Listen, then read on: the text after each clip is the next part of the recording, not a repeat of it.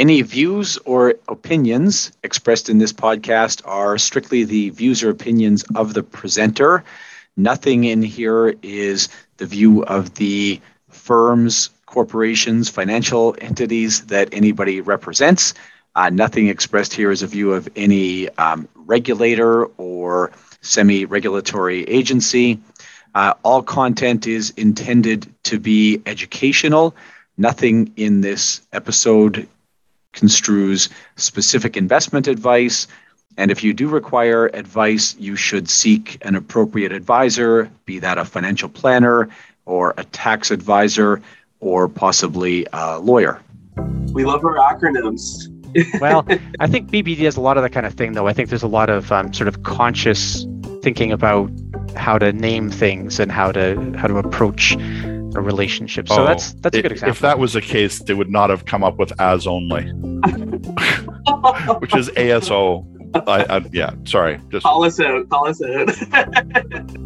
This episode of the CE Drive podcast is brought to you by Business Career College. Business Career College is a leading provider of financial services education, including the life insurance licensing program, the entire set of courses leading to the CFP certification, which is actually where I spend most of my time teaching and where I have met many of the participants in these podcasts. We also provide continuing education credits, live classroom and webinar instruction in support of the Elder Planning Counselor designation, and a few other odds and ends in support of folks in the financial services industry. You can find the full catalog of course offerings at www.businesscareercollege.com. And welcome back to the CE Drive podcast. This is Jason Watt, and I should say welcome to the CE Drive podcast and the CGIB Navigator podcast. So this is our first in a series that Dave Patriarch from Canadian Group Insurance Brokers and Mainstay Insurance will be doing together. About once a quarter, we're going to release an episode that will co-brand under the CGIB Navigator and CE Drive brands.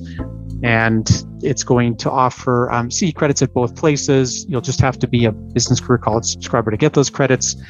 So today's episode, and all the episodes obviously will have a group benefits tilt to them. Today's episode will be good for life insurance credit in British Columbia, an accident and sickness credit in Alberta, credit in Saskatchewan, Manitoba, and Ontario, an advocates credit, FP Canada financial planning credit, no IROC or MFDA credits for this one. We're just going to get it approved for the insurance and financial planning categories.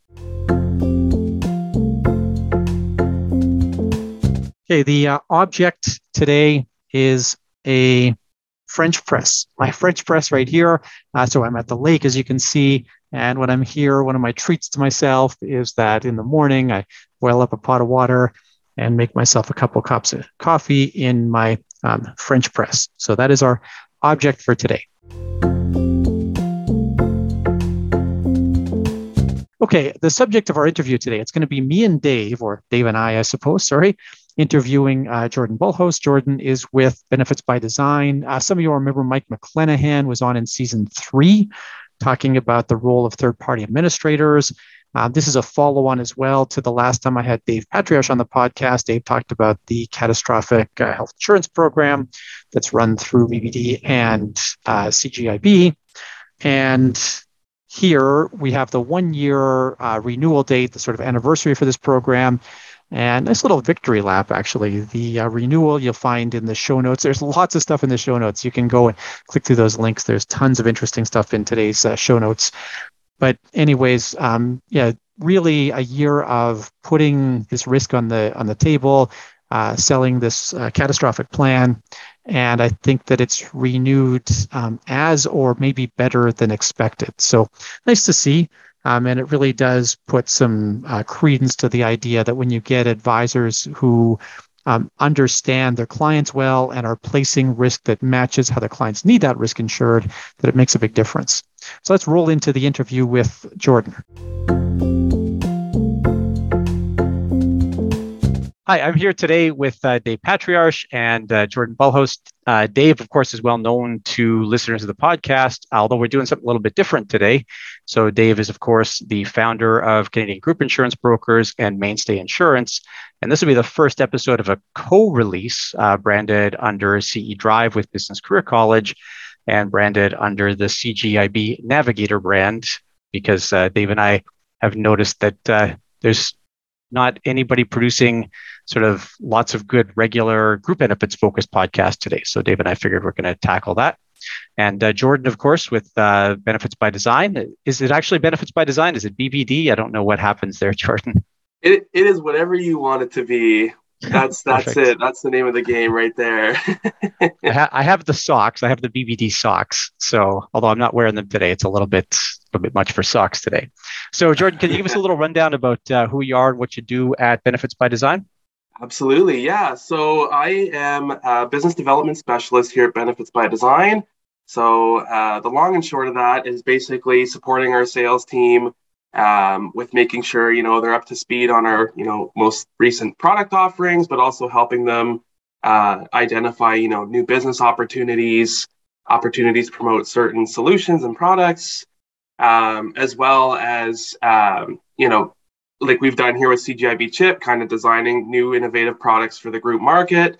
So it's a little bit of everything all encompassing, which is really fun. So that's my role here at BBD. And outside of BBD, I'm an avid musician, as most folks may know. I play in a couple of groups around town on the drums, and I do a lot of my own music too, so on a solo basis. So I'm very, very much a music nerd and benefits nerd, respectively. So perfect. The music, actually, as you say that, now I remember Dave posting some YouTube stuff up with you on it on the CGIB channel. So you got to get people's personalities into this stuff. It's what separates us and makes us stand out. That's it. I actually posted an article about that very thing on the CGIB Slack channel this morning, Dave, about I actually commented on it because I thought it was so great, actually. So perfect timing. Perfect. Yeah. Megan Lert's article on kitsis.com for those who are out there about sort of being your whole self when you're dealing with people. So good job. Don't hide your personality. Make it part of your business. Yeah, that's 100%. Right. Like you could be a sailor who sells benefits, for example, Dave, right? For example, yeah. I don't hide that one very well. No, you don't. So can you describe an ideal client for us, Jordan? Is there such a thing?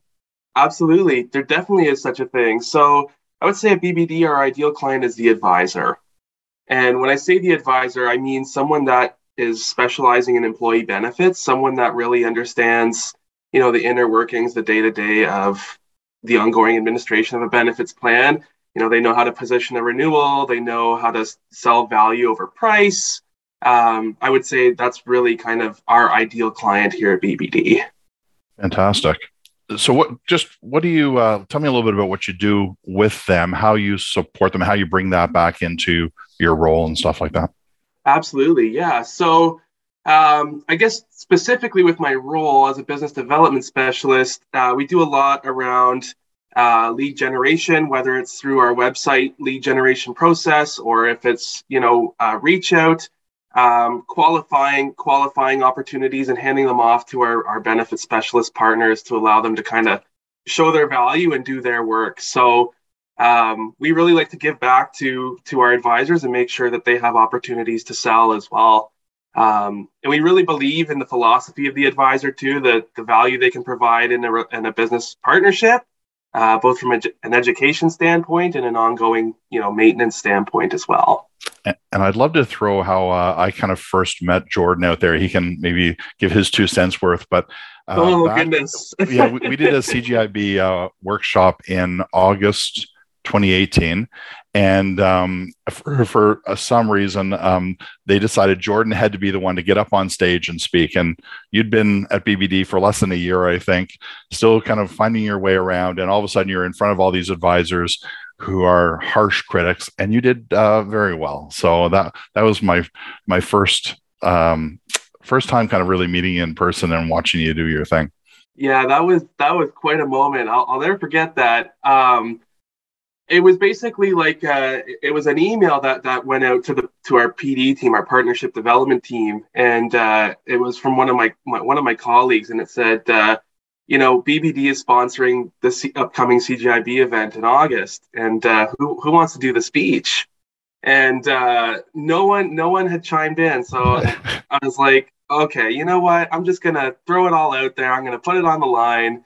Why not? Let's give it a shot, right? So I put this whole, speech together, and I didn't know that intros were typically done, with PowerPoints and a slide and everything. So I was really just so green. But I put this whole, little speech together. I brought my little pieces of paper up to the front of the room, and I held the mic, and I was reading from my papers, and I was shaking like this in the one hand, and it was pretty brutal. But hey, it's trial by fire. That doesn't kill you makes you stronger. That's how you learn. Yeah, you're still there. So I mean, it all worked out for the best. Absolutely, yeah. That was a great CGIB introduction, if I do say so myself. Yeah. So now, what about your relationship with Canadian group insurance brokers, Jordan? I think this ties into this a little bit, but I see you're active in that community. We already talked about posting your personal music videos on there. What does that look like with CGIB? Yeah, so I think I really value my relationship with CGIB, and not only because I'm the CGIB chip rep or anything like that, but I really believe in, it's awesome to see the advisors from the country come together and help each other out. And as someone that's, newish to the group industry, I mean, I don't have as many years of experience as most of the advisors in the group do. It's really valuable to learn from that group of advisors. And, I feel like having that industry knowledge and insight, even on the rep side, like as a so to speak, rep, not necessarily an advisor, but as a rep, I really think sets me apart as well from, the other players in the market. So, I find tremendous value in CGIB and just the insights that can be learned on a daily basis. It's just it's unreal. I think Jordan's been a member since just after that first event. So for a few years. And like you said, now to be fair, Jordan doesn't post his music videos. I do it. You do. Yeah. So I love to show off our members when they do neat stuff and everything. So yeah. And Dave, I'm wondering if you can just chime in for a second here, because I think we're lucky in CGIB to see some folks like Jordan, some folks from some of the TPAs or other providers as active participants. I think about like Steve McEwen and Andrew Brandsma, for example. Do you go actively cultivate those? No, they chase us down. Like it's interesting. So the group was made to be an advisor supporting advisor network, but very quickly, and I'm going back like over 15 years ago, we found we'd have a bunch of advisors that would all sit down together and say, well, this is the way it is. And somebody else would say, no, this is the way that it is. Like, no. So we'd say, okay, well, let's bring the insurance company or the TPA or provider in and have a conversation to find out what the right way is or what the way they're really doing it. So over the years, we've had insurance companies involved, a little bit less so now, but more TPAs now than ever before, and PBMs and EAP suppliers and all sorts of other players in the marketplace. And like you said, they're active. It's not a place to solicit your business before 100 people try and join just to promote, but definitely they add a lot of value to the conversation and answering questions and helping us to understand what the other side is like sometimes, and that's really important to everybody's education, I think. I think with the folks that we've mentioned here, I don't think I've ever seen them use their own company names even in answering a post. I think they're pretty careful about it. So years ago, we had a few people that kind of pushed it a little bit too far, and we had members complain, and they were shut down pretty quickly because it just was, every post was, here's why we're the best solution. And pretty quickly advisors go, you know what, you may be the best solution today, but not tomorrow. And somebody's got this and you've got that. There is no one perfect answer. And I think most of the people are very respectful of the audience who's listening and all just are helpful, educational without being salesy and advertorial. Yeah. And at the end of the day, advisors know where to go, right? Like if they know they need a unique solution or they need a certain product or whatever it is, they know where they need to go, right? Like people don't need to always be putting it front and forward, right? I think it's the respectful thing to do is just participate, give value, add value, you know, give your 2 cents and the rest will follow, kind of thing. That's perfect. I also noted partnership development, PD. I like that lingo. I've not heard that before. So because BD normally, right? So yeah, that's. We love our acronyms. Well, I think BBD has a lot of that kind of thing, though. I think there's a lot of sort of conscious thinking about how to name things and how to approach a relationship. So that's if a good that example. was the case, they would not have come up with as only. Which is ASO. Yeah, sorry. Just call us out. That's the only one. Beneccount was fine. Benepack was okay. You know. Yeah. That one I always kind of had a problem with, but yeah. Okay, that's fair. All right.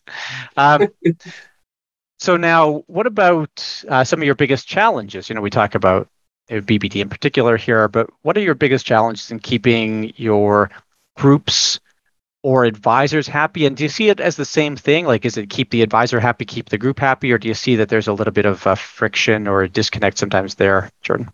Yeah, I think they probably go hand in hand. Like Dave and I were talking a little bit earlier about, you know, the rate battle, and there's going to be advisors out there that understand how to sell the renewal, and they know, you know, to look at the claims, what's driving the claims experience.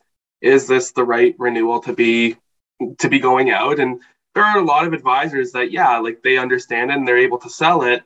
But there are a good bulk that, you know, it's always the rate battle. It's, can we get this lower? Can we get this to can we get this plus 20 to a plus 10? Or, and so I think as a result, you know, that's trying to keep the advisor happy and the group happy, right? That's why I mean, they go hand in hand. The advisor is going to, so to speak, going to bat for the client, right? So I would say that's probably the biggest challenge, is just, you know, making sure that the pricing we're putting forward is making sense at time of renewal. It's it's interesting. It seems to always come back to rates. Dave, any comments? Like, should it be just rates? What do you figure here? It shouldn't be. Like, I mean, it should be fair pricing. I mean, we don't see this in anything else. I mean, the US in the small market up to 100 lives is fully pooled. There is no negotiation. This is your rate. That's it. It's reasonable. And they're insured. We have made this much more complicated than we need to. And this whole negotiation of even like a 3-life group trying to negotiate a renewal is an absolute waste of time. So I think it's an area that advisors have got to get better at selling a fair renewal. And I'm not saying that people are going to like it. If you have a catastrophic claim and high costs and your rates are going up 30%, and it's fair, then sell the 30% increase, or make a plan design change, or do something to, or like an exclusionary formulary maybe, or a drug cap, or switch to a hybrid plan or something. Trying to kind of beat blood out of a stone is ridiculous. And insurance companies, we don't want them to lose on every case. Otherwise they wouldn't be here. Insurance companies, TPAs, everybody. So it is a big challenge. And I think insurers have got to get smarter about preparing renewals and information they share and pooling. But I think advisors definitely have to get better at selling what's a fair renewal. It's a great point. And I think there's a lot of positioning that can be done around that fair renewal. And some of that is, and I know you do this, Dave, and I know, Jordan, you encourage this, and that's sort of staying on top of your claims in advance of renewal season. Right. That's yeah. And if you can do mid-year reports, and obviously it depends on the size of the group. If it's 1,000 life group, it's going to be a different reporting than a 3-life group. But if you can kind of give people a heads up of what's coming up, what's going on, prepare for a renewal, there should be no huge surprises. I mean, there still can be, but there shouldn't be. And I think that, using proper plan design and good communication and being proactive rather than reactive is good. I think the worst thing you can do is walk into a renewal with a terrible rate increase, and it's a surprise to the client. I don't think it should be. Yeah. Well, I think even just walking into the renewal is like just one step. Some folks will just send the renewal and that's it. Like I've heard stories of that too. So the fact you're even walking in is a good first step. Yeah, I always think about Tim Kaine with the steak sandwich renewal on that one. I don't know if you've heard Tim he's one of the founders of. Yeah, so he likes to talk about how he thought when he first came into the benefits industry, he came from the property and casualty side, and he'd sort of picked up the business and was doing renewals where he was taught this, right? I think I might get this a little bit wrong here, but essentially taught by the guy he bought his block from that, you show up for your renewal, you book a lunch meeting with the client, here's the renewal, buy a steak sandwich for the client, and presto, move on to the next one. And so simple, so easy. Yeah. And sort of like, this is a ridiculous business. Like, really, if that's all it is. Now, anybody who's actually dealt with difficult renewals or whatever knows that it's more than that. But, Tim sort of said, like, if this is the whole business, then why isn't everybody here, kind of thing. So, yeah. And there aren't a lot of group specialists in Canada, or benefit specialists. I mean, it's kind of down to a handful of people. Should we kind of move on to? I don't know. I just try to keep us moving along. Yeah, it's great. Yeah. So what do you see, Jordan, as what we see in the large market that we'd like to see in the small market? I know BBD kind of works in the small to mid-sized market more so. So maybe it's kind of just envy of what the other guys have. But what do you see there as being something that we could use more of? Yeah, honestly, product solution wise, can't think of anything specifically, but honestly, what the large market has that the small group market doesn't have is spread of risk, right? A larger group to offset the cost of claims. The more dollars you have coming in, the better of a position you're going to be in to help handle, high claims on a plan. And I really think that's the best thing a large group has going for it. And so when you kind of think of that, larger group, bigger spread of risk, to offset of claims, that's really what we're doing with the CGIB CHIP plan here. We're fully pooling all of the small groups together to kind of, give it that large group feel. We're spreading the risk. There's a bigger spread of risk there. So, when you have that 3-life group or that 4-life group that's seeing a catastrophic claim, their rates aren't going to skyrocket. They're going to be pretty stable year to year because we have that large spread of risk on our side, right? And so I don't think it's what do I wish we see in the small market that's in the large market. We already have it. It's just a matter of getting the name out there, getting it front of mind, getting advisors comfortable with the concept, that kind of thing. So that's kind of my 2 cents on that. Yeah, and I've been a broken record about that one too. Our small groups usually have a $10,000 stop loss attachment point, which means basically the insurance companies are anti-selecting against bad risk because the first $10,000 of claims experience just drives your rates through the roof for a small group. And if you had a 100-life group, it might be 10,000 or maybe 25,000. If you had a 1,000-life group, it might be 25 or 50,000. It's like there's so much better protection for the larger companies, not just the large numbers and spread of risk, but also the products available to it. So I agree wholeheartedly on that one. Yeah, it's interesting. You mentioned the CGIB CHIP plan. You just hit your first anniversary on this and had a nice press release, which I'll attach to in the show notes here. I think that was, was it a press release? Was it just an info bulletin? Whatever it was. It looked good. Anyways, a communication. Yeah. Can you just talk maybe here, Jordan, a little bit? What has gone well with that plan? What are you proud of there? Yeah, absolutely. So I think what's gone really well is obviously just the performance of the pool. And it's a testament to the fact that, what we said at the beginning about making sure that we're bringing on the right kind of risk, we're managing the risk appropriately throughout.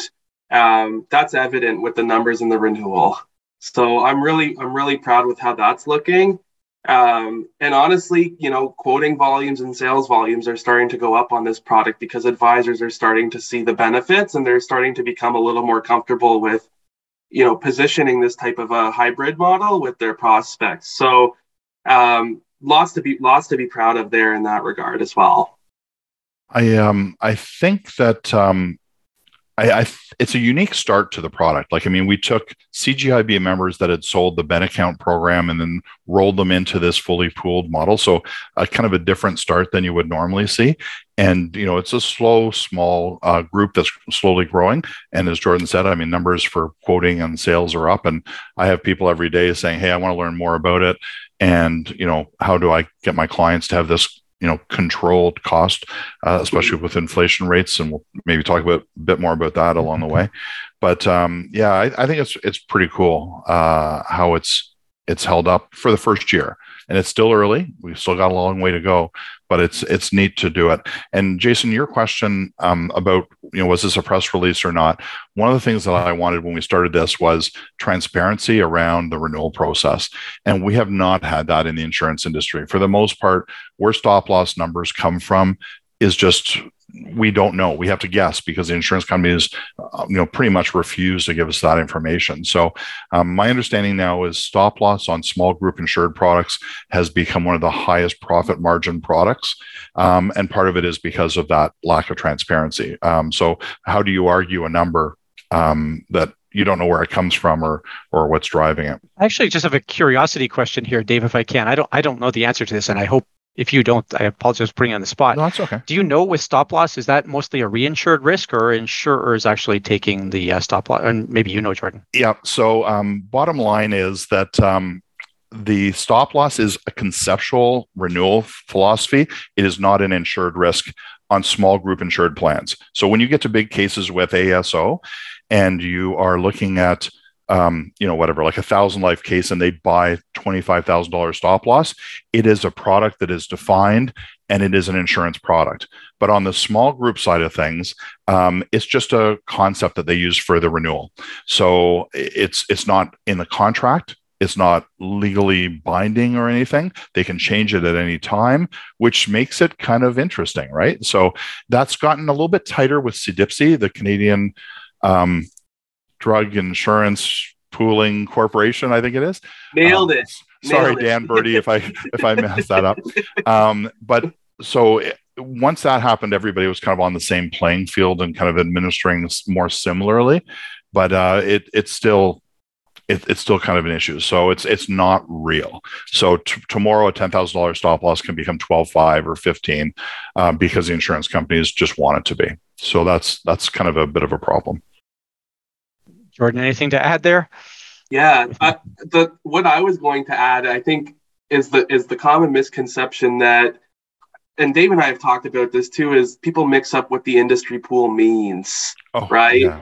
And so, just looking at, I was actually looking at a CDIPSI report recently, and the numbers are staggering as far as the trends on high cost drug claims. But what I've actually learned is that the insurer is the EP3 pool. And the EP3 pool through the insurer covers the first 10,000 up to 32,500 in high cost drugs. Anything over that 32.5 threshold goes into the CDIPSI industry pool. So there's a bit of a distinction there, and most folks tend to just kind of lump it all into one. Oh, it's the industry pool. It's the EP. It is different based on the threshold. So something to be cognizant of. Yeah, 100% right. So the employer is getting stuck with the first, let's say, $10,000 of claims experience.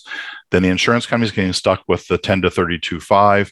And then the industry pool, which is insurance companies altogether, gets the last one. So you're 100% right. And that terminology has been mixed up a lot. A lot of people think EP3 is the industry pool. It's not. It's the pooling within the insurance company. Yeah. Just while I have you both off script here, could I just get a rundown? I think this would be useful for our listeners here on how CHIP approaches prescription drug coverage. I don't know, Jordan, if you want to field that one. Sure. Yeah. So I guess just from like a formulary perspective or how it's covered or both. So the small group, like where am I going to see pooling there? How much risk am I absorbing? What actually shows up in my renewal? Is that helpful, Jordan? Sure. Yeah, absolutely. So let's say, a high cost drug claim hits your benefits plan. We're assuming, Jason, you're the small employer here with the CHIP plan. You're not going to get a specific renewal specific to your group. It's going to be for the pool. So you'll be able to see on this, like on the CGIB chip pool, like the renewal we just put out, you can see the total claims made and the total premium collected. And it also, for the whole block, that's right, yeah. And it also indicates, it also indicates it indicates claims removed due to pooling. So that all that information is in there. So from a claiming perspective, that's kind of how that works. Dave, I was going to say, so we've got kind of a couple layers of protection, and which is why it was kind of maybe a bit easier to do this product than others. So normally you'd have the first 10,000 as the employer, and then 10 to 32, like we talked about. Here we have $1,000 deductible on the health and specifically drugs. So the employee is paying the first $1,000, usually out of their health spending account, and then the 1,000 to 10,000 is the BBD chip pool. And then once you go over 10,000, then you're reinsured to the Green Shield pool, which is behind BBD. So you've kind of got multiple levels of protection.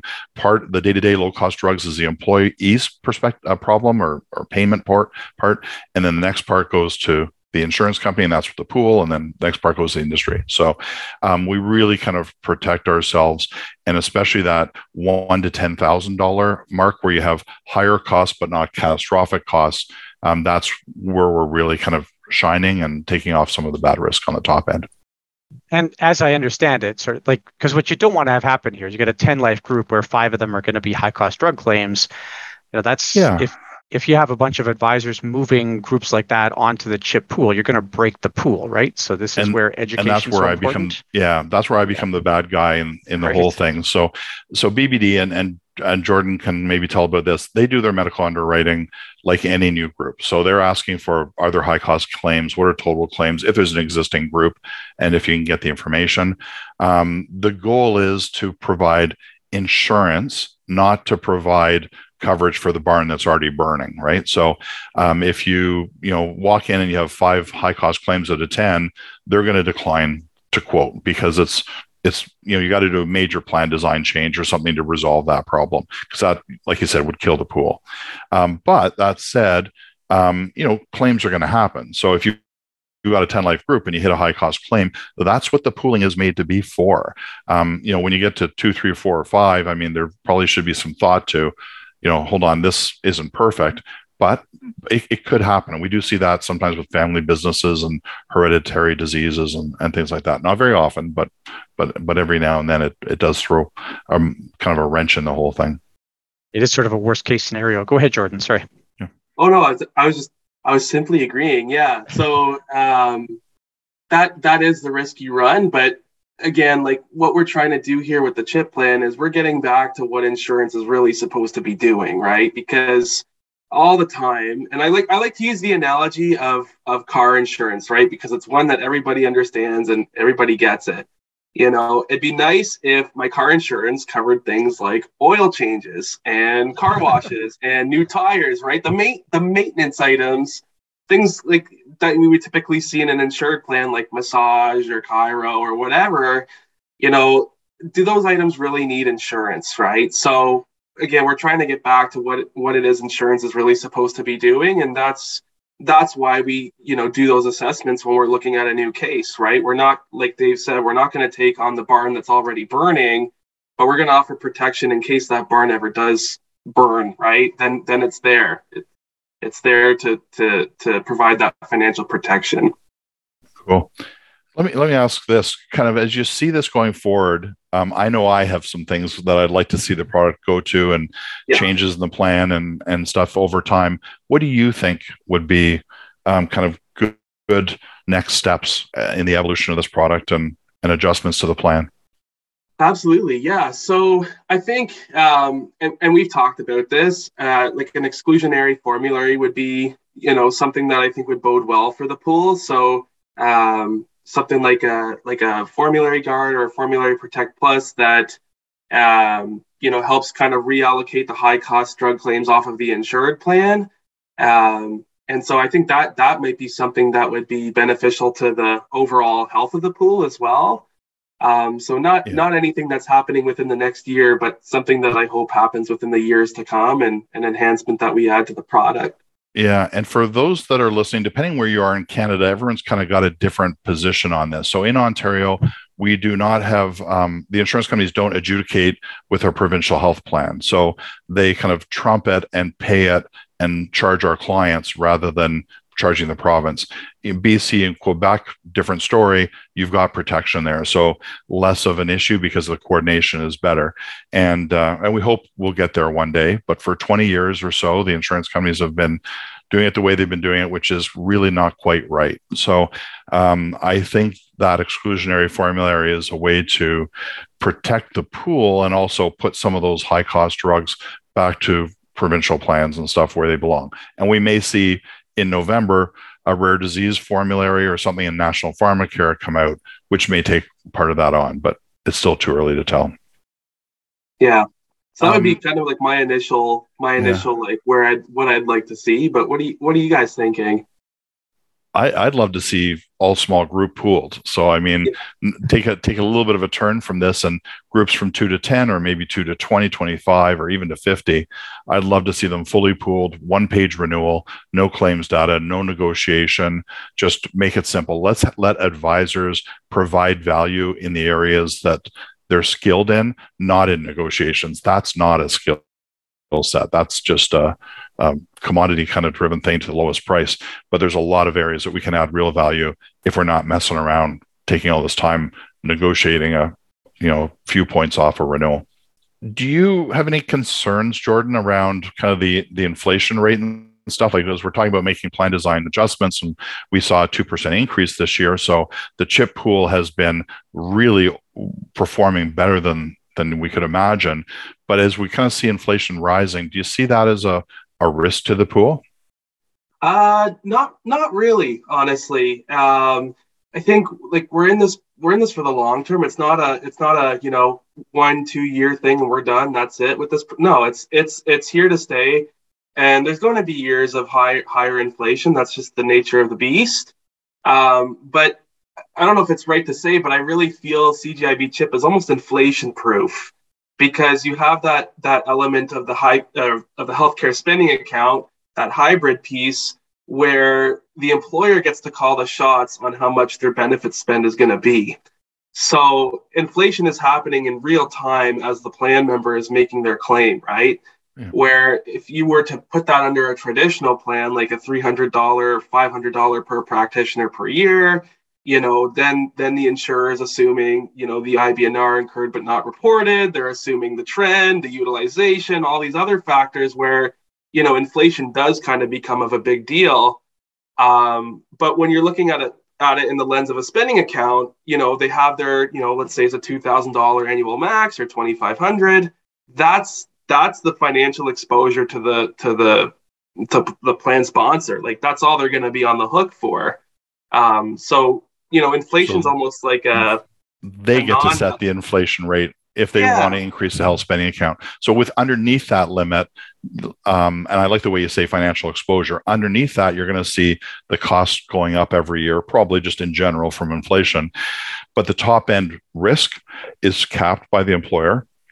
And then when they want to increase it down the road, they can increase it, whether that's every year, every few years or whatever, which really kind of leaves the employer more in the driver's seat to some degree.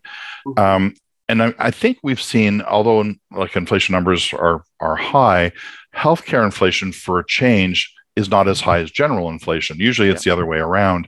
And for people that kind of say, oh, well, the inflation rate is a consumer price index of a basket of imaginary goods that are made up of everything from gas to vehicle purchases, home heating to our case, healthcare and personal care is together. So shampoo and soap is in the same category as benefit plans, which, so you kind of got to figure out how all that fits. But I mean, we've seen reasonable kind of numbers. I think we've seen drugs around 5.3 to 5.8%. Dental, you did a good article on dental fee adjustments, and Ontario has had the highest this year at, how much is it, Jordan? I think it's like 4.75 or something. Yeah, and 4 and 3/4 or something. Yeah. And last year was 4.5. So yes, we have that, and there's trends behind that as well that force it up higher. But I think that's I think, like you said, you're not really getting rid of inflation, but you're kind of giving the employer a bit more control of it, if you will. Mm-hmm. So on that, and slightly shifting a little bit, are you seeing anything similar in the market to this? That's, a fully pooled, maybe transparent in its pooling, and trying to keep that pricing reasonable from year to year? Yeah, absolutely. So there are a couple providers out there, Sirius being a big one in the pooled space, Chamber, the Chamber of Commerce Group Insurance Plan being another big player in the pooled space as well. I would say those are kind of the first two that really come to mind. But as far as sharing like the pool financial results on a transparency basis to the advisor distribution channel, unless both of you are privy to something that I don't know, I don't see anything else like that in the Canadian benefits landscape. So that's what makes this a little bit more special. And interesting you say Canadian benefits landscape, because there are some in the US where they do show the pool, like it's a requirement by law that they show, here's what was collected, here's what was paid, here's our administration fees and charges and profit margin and stuff. There are products down in the south of the border that are that way. So it's a bit more transparent in some states and not everywhere. Yeah. So it's a legal obligation, though. Like that's pretty interesting. Yeah, you got to force them to do it. That was kind of part of Obamacare. I mean, and I'm oversimplifying the U.S. market like crazy, but let me ask this: do you worry about more people doing this and creating products that are open to the market? Because you have to be, as Jason or you mentioned, you have to be a CGIB member to sell the CHIP program, and that's part of that, ensuring that we keep a clean group of good benefit educated advisors that do field underwriting and so on. But just, do you see a product being fully open to everybody that's fully pooled and transparent down the road? And is that a risk or what? How do you take that? I think that's an opportunity. I wouldn't really see that as a risk. And the reason I see it as an opportunity is because, I think if we're going to be fully pooling, if that's the way forward, if that's what a lot of, the providers are going to gravitate towards, that's only going to put small businesses in a better financial position when it comes to renewal, right? So, am I worried? No, not really. I think everybody should be, working to serve the client better in a way that makes good financial sense. So keep up that innovation. Keep up the innovation. Yeah, don't stop. Exactly. Yeah, I do think this is a rising tide floats all boats type of scenario here. That with only sort of like maybe you, Sirius, Chambers doing this, but as you get more people who have, let's say, better products for that small business market, that small group market, I think you're going to see innovation. There's got to be stuff there. I know you two are very bright, but there's going to be stuff there that that you haven't considered, right? So I think the big piece though moving forward is that there has to be some kind of education coming from who the provider is providing the product about how to properly sell it, how to properly manage the pool, how to they have to have that education piece there, or else it could tank very quickly. So advisors that begin to sell these types of products, they really need to know how to do the field underwriting and assess the risk up front to ensure long-term viability, sustainability, all that good stuff. Yeah, funny enough, I actually had an email exchange with Megan Vallis, who's at Equitable, and she's been doing a bit of speaking about stops spreadsheeting and start recommending, like starting to add value. It's not just about lowest price. It's and you've kind of got to get out there, and that's an insurer or a representative of an insurance company that's getting out there, educating and helping people to understand. I mean, like you've been doing with the CHIP program and other products as well. So kind of neat. Previous podcast guest, Megan Vallis, actually. Oh, was she? Yeah. Oh, fantastic. She was. Yeah. Awesome. I missed that one. I'll have to go listen to the old ones I've missed. I'll put it in the show notes. Okay. Yeah. So, I know, Jordan, that this is your first time actually designing something from scratch here, but I'm interested in your learnings from being involved in the development of this product. So, What did you learn about the underwriting process or underwriting in general from going through this? Absolutely. So I think honestly, what I really learned at the end of the day is how to be a better field underwriter. Like, what kind of questions do we need to be asking to assess risk up front? It wasn't really something that I had thought much about before this product.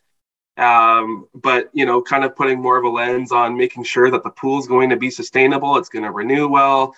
I really had to kind of dig in and think about these kinds of things, right? So I feel like that was kind of the big piece that I learned along the way, as far like from an underwriting perspective. You know what's interesting about that was as we were kind of preparing to do this, and I was talking a little bit about field underwriting with different advisors, and Jordan and Mel and Taryn and like a bunch of people at BBD, is there hasn't been a group insurance field underwriting manual written in over 20 years. The last one I could find was 2000 by Manulife, and I haven't seen one since. And that was when I started in the business 25 years ago. The first thing you got from an insurance company was their field underwriting manual, and it would have, these are the industries we don't do, these are the industries that are high risk that we can't accommodate because maybe you're more blue collar, white collar, pink collar, gray collar, whatever. And so that would help you understand kind of where that insurance company or TPA fit. And nobody really does that anymore. So I think, like Jordan said, kind of asking those questions, doing that field underwriting of why are you putting in a plan today? Do you have high cost drugs? What's your biggest concern? Who are you trying to protect? What are you trying to offer? Kind of all that information really helps to identify the problems, which then leads you to a solution. And I think that's, again, where the advisor adds a whole lot to it.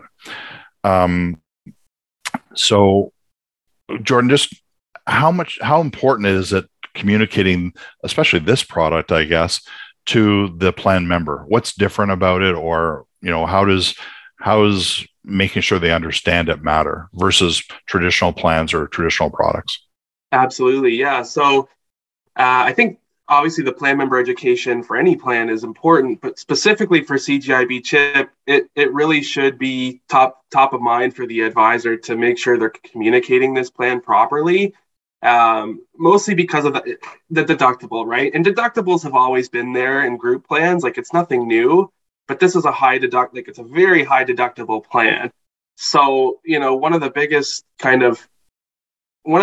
things that's going to come up most often is the plan member at the pharmacy going to make their prescription for, it's a $50 drug claim, let's say, that they're claiming at the pharmacy.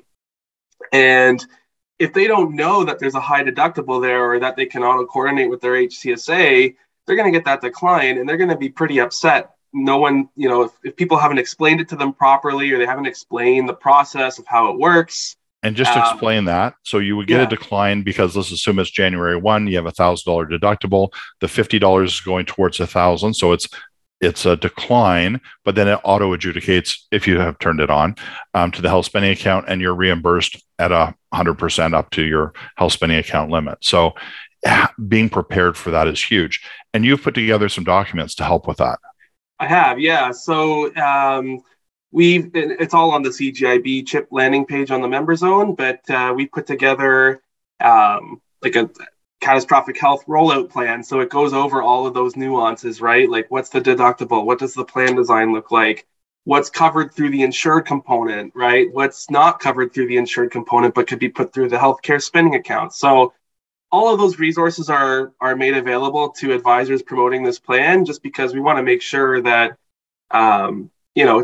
it's simple for them to sell and communicate to the plan member and plan sponsor respectively, right? So I think if we can do that and we're providing the right resources, then all the power to them, right? Yeah, and I think that it is important, that whole education thing. And people see the coordination of benefits as being complicated.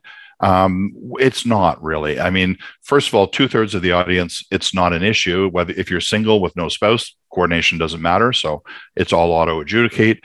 If you're a family and have no spousal coverage, same thing. What we're really talking about is the people that have spouses with family coverage where they can coordinate. And so people kind of get mixed up in the, just using traditional things. His plan pays for his, her plan pays for hers. Then they go back and forth, and the last payer is health spending account. And you just have to, wrap your head around a little bit there. And your communications made that, pretty clear for most people. Once they've done a claim or two, they get the flow of it. So I think that's really important. Good. Yep. And there's nothing wrong with a good employee education session either. So no, that's it. Now, what about just, Dave talked before a little bit about sort of interprovincial complexities here, given that you're running a product across provinces. I always think about taxes here, provincial premium tax or GST, HST, PST on administrative fees. How'd you crack that, Jordan? I don't know if I can answer that one. Dave, do you have any insight on that, or might have to take that one back to our underwriters? Yeah, the plan, we tried to simplify it the same across the country. So the plan design is the same everywhere. There's 2 sets of rates for pharmacare and non-pharmacare. So that instantly kind of helps to balance things out. And then whatever province you're in, you're still charged all the regular taxes and stuff. So if you're an Alberta employer with Ontario employees, then they're going to have Ontario retail sales tax applied to them. The Alberta ones, no. So it follows just like everybody else. There isn't, we haven't gotten rid of HST or PST or RST or whatever. So yeah, I wish it was that simple. What a nightmare. I find this is like it's one of those little issues, but it really can creep up and be a big problem. So yeah, and it's always evolving. I mean, we had, was it Saskatchewan, I think, that was talking about bringing in a premium tax or making benefits taxable at one point, or like it kind of comes up, raises its head every now and then. Yeah, they were going to charge provincial sales tax on your overall premium. That was the very temporarily in Saskatchewan. That was the case, and then it was like 6 months of that, and they rescinded it. So yeah. Yeah. And I mean, we're in a constant state of change. I mean, we saw years ago, New Brunswick was trying to put in a provincial pharmacare model, similar kind of to Quebec or BC, I guess a little bit. Medavie Blue Cross was going to run it in the background, and the employers were going to get billed for the whole thing. And that seemed like a good idea until the employers being billed for the whole thing was launched. And then the employers basically said, thanks, we'll find another province to go to and move our business. And very quickly, the government was toppled pretty much over that plan. So it never came to fruition. So, there's going to be pushing and changing and evolving, I think, all the way through this. Any other learnings that you want to share, Jordan, that you kind of came up with through all this, CGIB, the CHIP plan, and so on? Yeah, absolutely. So I think the one big thing, and I kind of learned this from one of our colleagues at Green Shield, is it's called the drip factor.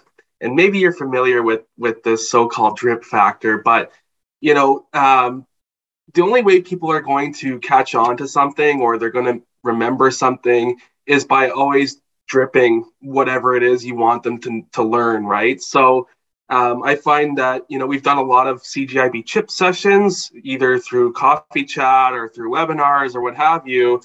And it's a good forum for advisors to come on and just reacquaint themselves with the plan, refamiliarize themselves with, how does this plan work? What does it do? Who does it serve? That kind of thing. And just hear from other advisors as well. And I think the more we're able to kind of do that, the more we're able to drip the plan, keep it top of mind with advisors. That's what really leads to the high quote volumes, sales volumes, because it's top of mind. Advisors, they get it. They understand it. Slowly but surely, they start to understand it, right? So definitely the drip factor is a big one. I think just having open communication is huge too, right? Like, again, the one thing that's really setting this product apart is the transparency. So advisors can see exactly what's going on in the pool, premiums versus claims. And I think transparency is huge, not just for the advisor, but for the end plan sponsor as well. They want to see what their benefit plan is doing for them, right? So I would say those are kind of the big takeaways from all of this. And just good partnerships, working with people that want to serve the customer better and offer better solutions to the small business owner. So fantastic. So anything else you'd like to share with the listeners before we wrap up here? Jordan, you've been great. You've shared a ton of great, I think, insight and really just a good story about getting a product out to market that I think does solve a problem. But anything else you want to share? Yeah, so I look forward to whatever is coming up next. And I think, I said it in the beginning, like right from the start with the CGIB chip plan. I always use the catchphrase, shifting the narrative on employee benefit plans now and for the future. And I really feel that holds true because, again, like I said, we're getting back to what insurance is actually supposed to be doing here. So that's a narrative I'm gonna keep on using that. So that's the big takeaway if you get anything from this. I'd like to kind of maybe add one more thing. The chip renewal being the first one done, and for people that aren't kind of familiar with the product, there's information on the public CGIB page as well. The fact that we had a 2% increase kind of showed proof of concept. So it didn't blow up right away. It's running well. So I think a lot of advisors that were kind of hesitant and kind of watching from a distance are now kind of going, oh, maybe this is okay. Maybe this is proving itself. Maybe this is doing better than average. Like my average block of business, average increase is about 3.5% over the past 15 years, trending up a little bit higher this year, but overall kind of hanging 3.5%, 4%. So I think more people now are kind of going, okay, you've got a year under the belt. Now let's maybe take a look at getting a quote. So I think that's a pretty positive, evolving part of this process as well. Totally. And anybody listening that wants to learn more about this product, we actually have a webinar series or session rather coming up on Tuesday, September 13th at 1 p.m. Eastern. So if you care to learn more, reach out to your BBD rep and they can give you more details on the whole thing. And I'd like to just say, just kind of maybe as we get close to closing here, I really appreciate BBD kind of taking the chance to do this. For 20 years, I've been saying we need pooled small group product, and nobody has offered to kind of pick up that slack. And whether it's, Mike McClanahan listening to me vent about this for probably close to 20 years, or yourself, and we had, Danny a little bit at the beginning, and Mel and Taryn's been involved, and a whole bunch of other people. It's a big team effort to make this whole thing happen. It's not just me, it's not just Jordan, there's a whole bunch of other people. Yeah. And, we hope it kind of keeps going in the right direction and hope more people see it as value for sure. I want to throw in there that I was pleasantly surprised, and this is going to sound like maybe a backhanded comment or whatever, but pleasantly surprised that this survived the acquisition of BBD by People Corp, right? I have that right? That, so often when you see an acquisition like that, like big publicly traded company comes in, buys somebody up, and they sort of wipe a clean slate.